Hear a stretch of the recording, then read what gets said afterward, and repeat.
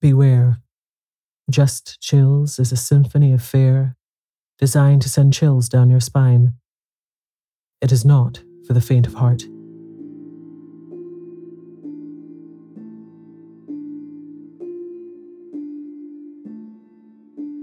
I'm Tasha, and in this episode, I read the classic horror story, The Wonderful Tune by Jessie Douglas Kerruish.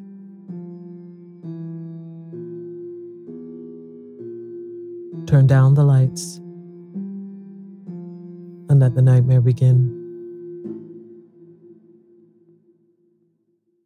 It seemed such an innocent little thing when Larson rehearsed the details. Besides, it was magic, ergo bosh. What is the Huldras King's tune? Asked Iris. It is the crowning piece of Huldra music, and there's a spell attached to it, said Larson. As long as it is played in its entirety, all present must dance to it, he further informed her. Also, the player cannot stop playing it, however he wishes to. Heaven knows he himself wished to stop playing it that night. I like to forget it myself. Get that tune out of my head. And the sound of the beastly thuds, the disgusting padding. If I set it out in words, perhaps they may not come into my reluctant memory so often.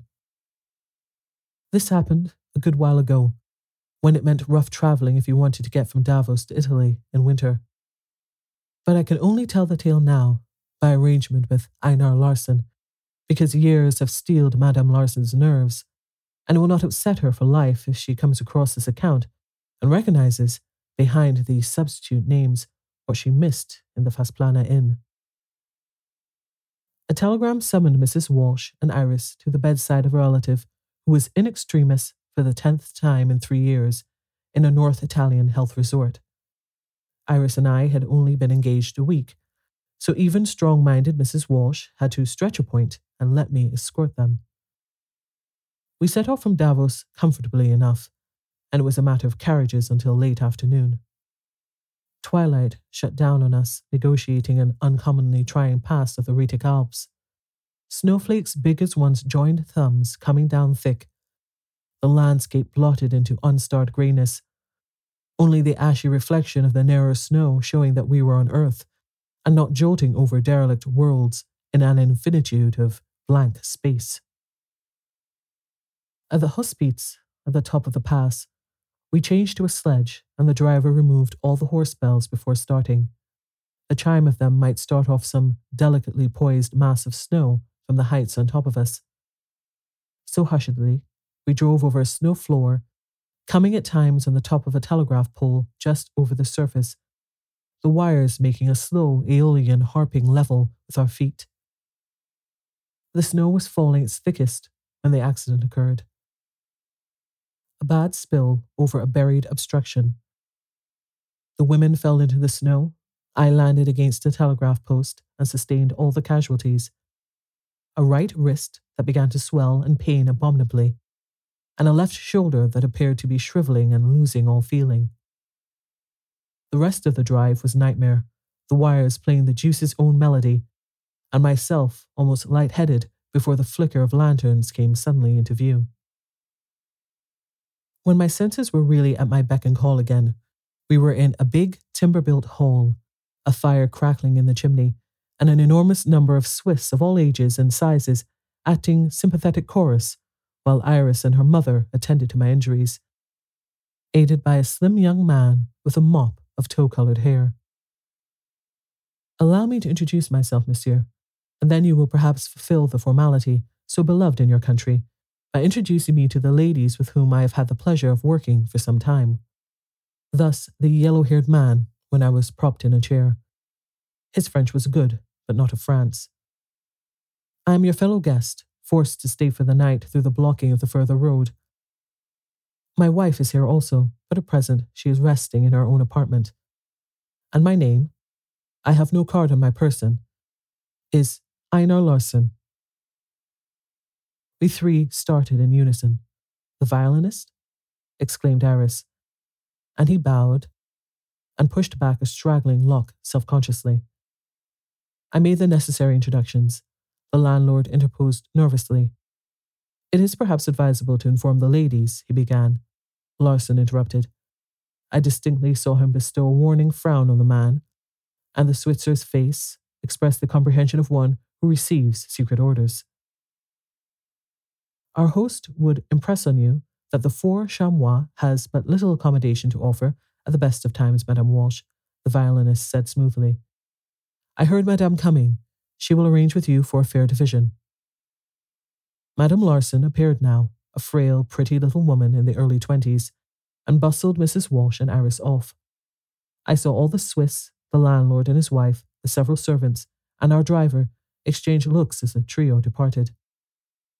It is most awkward, Monsieur Lambton, said Larson, suddenly become businesslike. Madame Larson is of a nervous temperament, and for her sake we have been forced to a certain concealment, and we might as well extend the concealment to Madame Walsh and Mademoiselle. They will rest the easier for not knowing about it. I could not imagine what the fellow was driving at. Infectious disease, robbers. It is behind that door they rest, monsieur. The landlord volunteered, indicating one side of the hall. 3 corpses. Most ladies are averse to such housefellows, Larson proceeded gently. We will all be on our way in the morning. There is no need for them to know, eh? I agreed. They will rest the easier for knowing nothing. 3 corpses. 3 at once. The landlord waxed voluble. They were the aftermath of an avalanche. There are several kinds of avalanche, and the nastiest is the dirt avalanche. It's like the tipping out of a titanic dust cart, a filthy tide of mud and shingle, slabbed together with half-melted snow, packed with the trees, turves, rubbish heads, and corpses it has gathered in its course. The snow avalanche enfolds you dead in its chaste whiteness. The dirt variety pinches, chokes, and suffocates you slowly. Then axe, threshing machine, and steamroller combine to the mortal part of you, until its force is spent, and it settles with you interred somewhere in it. Such an abomination had trickled its way down the valley hard by the inn of the Four Chamois early that winter. 3 men were lost in it, and that day diggers had found their remains. Caspar Rogoli is entire, said mine host with a nod at the door. Melchior Fischer, he told us detailedly how this Melchior was in pieces, most of them there, while of the third, Hans Buhl, only one hand had been discovered. But we know it for Buhl's by the open knife grasped in it, our entertainer proceeded gloatingly. A fine new knife from your Sheffield, Monsieur Lambton, and the hand being the right, it sufficed for the whole, as the gentleman will know. I felt thankful for Larson's concealment when the ladies reappeared, prepared to make the best of things. We were merry enough over our mishap, now that food, fire, and 4 walls were our portion, the sounds of storm brushing up louder and louder without to add zest to enjoyment. The most awkward thing was that, with my injuries, I was limited to the stiff use of one hand alone and could scarcely lift that. I would stay up, if only to convince Iris there was nothing much the matter. If it had not been for my crocking, I knew she would have been enjoying everything in this small adventure enormously, from the unexpected company to the robustious dog and severe cat who slipped in when a servant was sent to bring wood from the outhouse where they had been banished. But what makes them fidget round that door? She asked innocently. Larson was behind her. Under fear of his eye, the landlord answered composedly. There is in that room a stock of meat, madam. Now came the son of the house, with a bag of an afternoon's hunt, a pair of marmots to be stuffed against the next tourist season. He placed them on a chest by the lethal door, while his father took him aside for a word of caution. We made the 3, host, hostess, and son, sup with us, and all was so comfortable that I forgot the other guests, while Larson whispered apologetically, It is not really disrespectful, Monsieur Lambton. We kept shocking hours for a Swiss inn, the 8 of us, after the tired servants had been packed off to their quarters. This is like home, said Larson dreamily, when we were all basking round the fire. I come from a farm, up in the wilds beyond Romsdal, And it was even so in the old hall. The big fire in the big fireplace, the cats and dogs going crackle crackle over the supper bones, the wind whistling, the clatter of voices. The one thing missing is the scraping of thy violin, my Einar, his wife put in. Come, thy fingers twitch, I know it. And our friends here would not perhaps object. A recital by Herr Larsen, free, and without the trouble of sitting still in a stuffy concert hall, said Mrs. Walsh. And the ensuing chorus of rapturous assent sent Madame Larsen running for her lord's instrument. You have heard of my Das Salon? Larsen inquired, as he lifted the violin from its travelling case. My Cavalcanti da Salon? It is said Cavalcanti sold his eternal welfare for the power to make a certain number of instruments that should approach as near the God-given perfection of Stradivarius's work as devilry could accomplish. He tilted the violin to show the play of light sinking in the amber lustre of it. We will have no set pieces, he added, but such old tunes as I played in our farm kitchen so far away and long ago. Tucking it under his chin, he swept us with the first notes right into the fairy realm of sound, a realm of tingling frost that whipped the blood along the veins racingly, of icy wind that sang of the elder ice at the back of beyond, a very vocalization of the eternally young, eternally pure spirit of the Northland. Ending with a strange suggestion of a lit farmhouse at night, the loneliness of stars, and ice and snow crowding to it, outside and inside, fire and company, and the family spirit concentering round the holy hearth and stretching out invisible strands of love to absent ones far out in the frozen wailing fields, or at mean work in foreign cities, or dead and cherishing in the otherworld memory of home.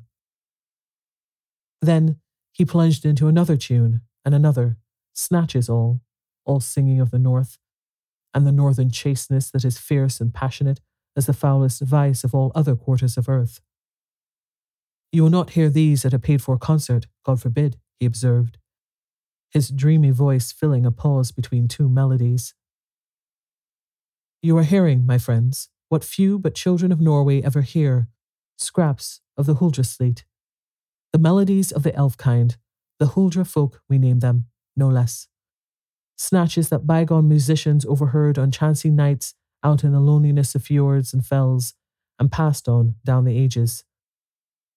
The Huldra folk are the musicians of all time. You would like to hear them? Asked Mrs. Walsh quizzically. I have heard them, dear madame. 5 times have I heard the elf kind, invisible but audible, holding revels out in the empty winter nights and summer early mornings on the heights of the Dovrefeld. I, Einar Larsen.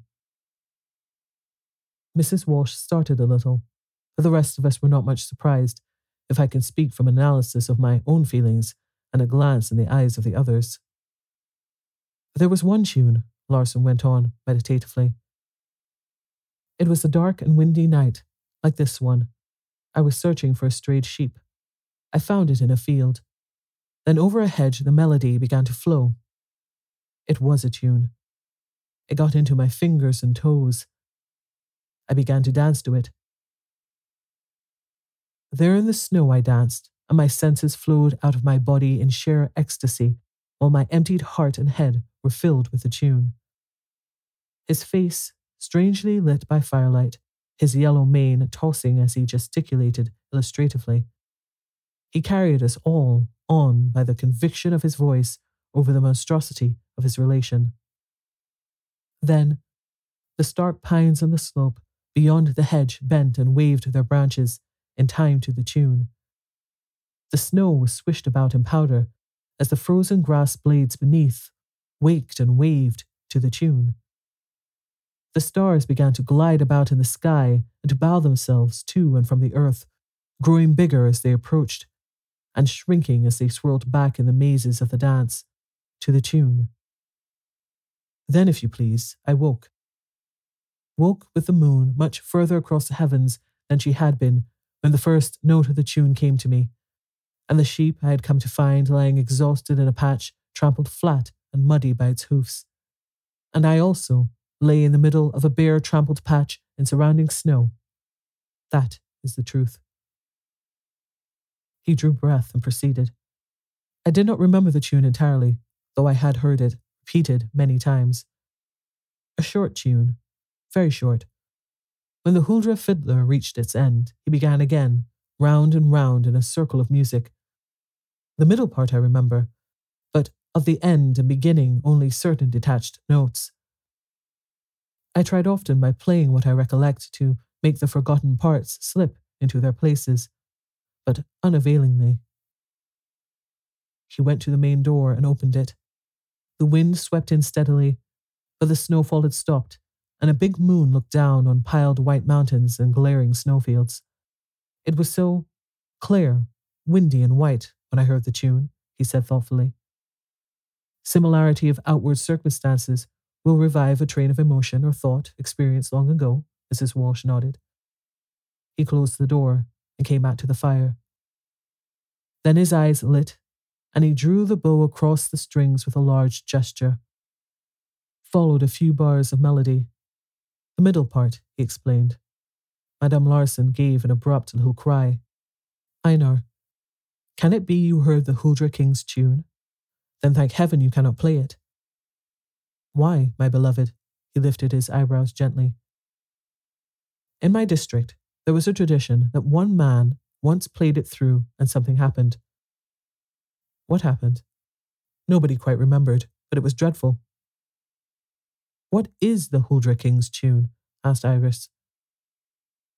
It is the crowning piece of Huldra music, and there is a spell attached to it.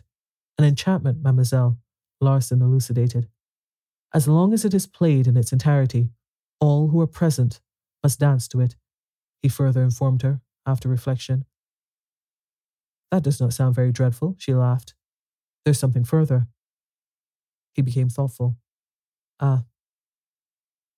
It is that the player cannot stop playing, whether he would or not.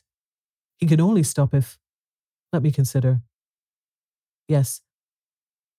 If he plays it backwards, or failing that, if the strings of his violin are cut for him.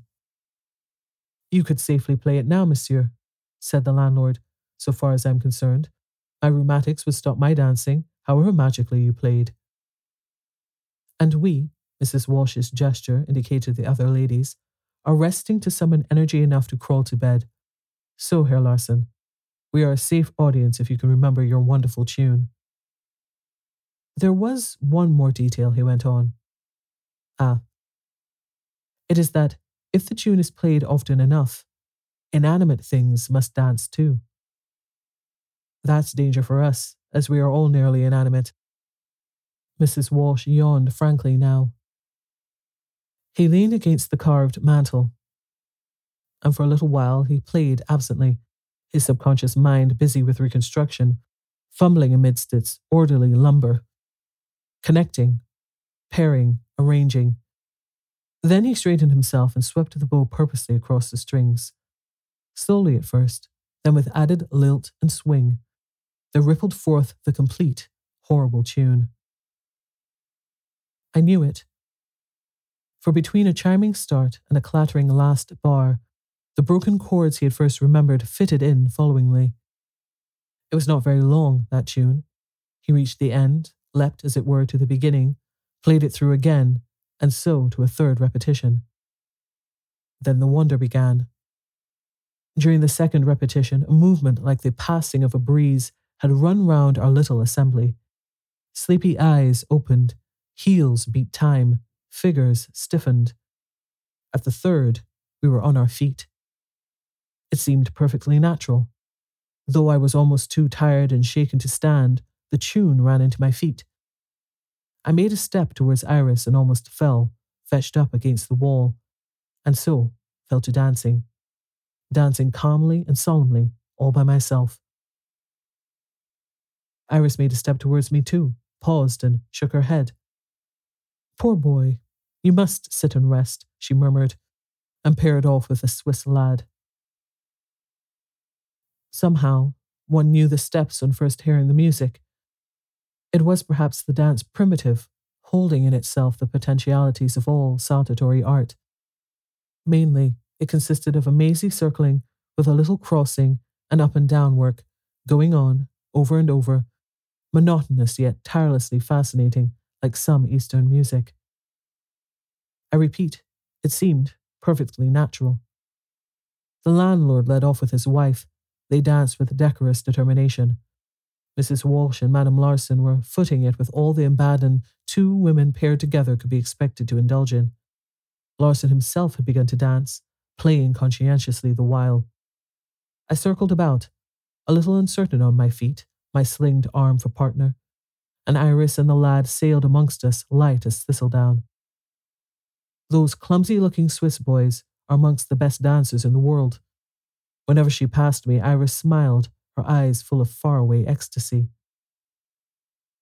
The music quickened and took a richer tone. It rang back from the walls, it melted and echoed in the timber ceiling. The floorboards hummed with it. Every nerve in us was tingling, laughing, almost crying with too much rapture of sound and motion. Time, weariness, place, all were not. The dead beyond the door were forgotten. There was no earth, no more time, nothing but a ringing emptiness of melody, a singing storm of tunefulness on which one could lean and be carried like an eagle down the wind. Yet through all the intoxication of it, I was dimly aware that we were in a homely Swiss inn parlour, at the same time that we were in the fourth dimension of music. I was wrapped out of my shaken body, yet saw my surroundings clearly, saw presently the dog and cat rise, and, on their hind legs, join in, keeping time and threading the maze unerringly. That appeared neither wonderful nor laughable, only natural.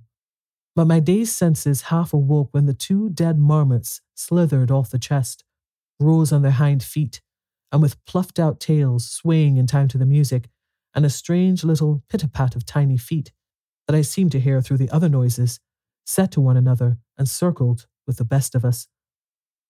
They swung past me, their heads level with my knees, and vanished amidst the other dancers. I noted their furry little faces, dropped jaws, frothy teeth, and glazed eyes. Dead. Most undoubtedly dead. And dancing.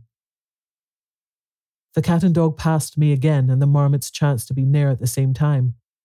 The dog wrinkled his upper lip, disgusted at the deadness of them. The cat snapped at them in passing. The strangest thing was, the others, with one exception, did not seem to notice the four small additions to the company. Only Larson, figuring solemnly with his fiddle for a partner, saw. His eyes protruded as they squinted along the das Alo at the quartet. Dead, he gulped. Stop now, man, I called. This fooling.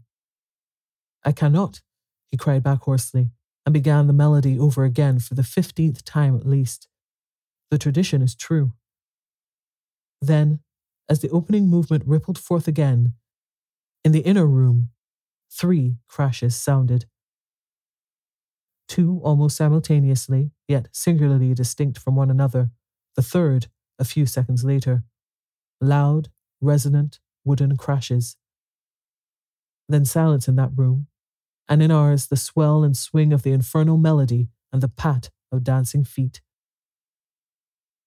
The sound had been too pronounced for even enthralled senses to disregard. All looked at the door for a moment. The others forgot the interruption at once and danced on, eyes blank with ecstasy. Only Larson's face went white, and the landlord's mottled grey. Stop, monsieur, the landlord cried. I cannot, wailed Larson, his voice shrill with horror. I cannot. For heaven's sake, Monsieur Lambton, come and cut the strings. My hands are useless, I began, and stopped at a new sound. You must understand that I danced nearer to the door by that time. The new sound behind it was one of scuffling and scrambling. 6 sounds merged in one, then pat, pat, patter, patter, pat, was a noise of steps keeping time to the tune. Soft steps, you'll understand. Not the click of shod feet like ours. I went round, came in range again and listened. A fairly heavy thumping, like a man on stockinged feet, was approaching the door. "What's the matter, Cyril?" asked Iris, swaying by, still wrapped, as the boy and the 3 other women were. She did not wait for an answer. The latch of the door rattled. The latch inside the other room, you understand. "I'll play it backwards when I can," gasped Larson as we crossed each other's track. The noises in the fatal room circled away from the door, then approached, and the latch was unhasped this time, before the horrible, soft, falling thumps retreated. You see how it was. As we were compelled to circle round our room, so, whatever it was in the other room, had to circle likewise, making an attempt whenever the door was in reach to open it and join us. And the tune. Larson was fiddling desperately. "Backwards now," I implored. "I cannot, yet, but if I repeat it a few more times I shall be able to reverse it," he called back. A few more rounds would be too late. The inner room noises reached the door and it opened a crack. If what was striving to come joined us, would even ecstasy blind the women? And when the waking came, I flung myself against the door in passing. It snapped to again. "A few more repetitions," panted Larson. Inspiration came to me. The others, dancing in a hypnotized state, circled widely. But I could do the steps within a small compass in front of the door. I could do it. I did it. Larson made an attempt to reverse the melody. He failed. 2 more repetitions. Iris and her partner passing me smiled at the quaint figure I must have cut, dancing by myself in narrow circles before the door. Larson's ashen face was running with sweat that dripped from his chin and trickled, like the slack of a tide, over the amber glory of the Dasalo. The padding steps approached the door. It was jerked a little ajar. I drove it back with my sound shoulder, but a new danger arose. They, the dancers within, were imitating my tactics. They danced in a circumscribed space that grew smaller as the minutes passed. If only we could have got the women out of the way. I gyrated as well as I could before the door all the time, driving it back with my shoulder as it was thrust ajar again and again. Picture it. See me. One arm in a sling and the other nearly powerless, prancing and twirling before the door, trying the while to keep a temperate expression on my sweat-drenched features for the benefit of the women. The landlord only kept from dropping with fear by the magic of the tune. Larson, stepping it absurdly. Trickling features set like a Greek tragic mask, his long yellow tresses bobbing about, matted into rats' tails, his eyes glaring down at the flooded, humming Dasalo.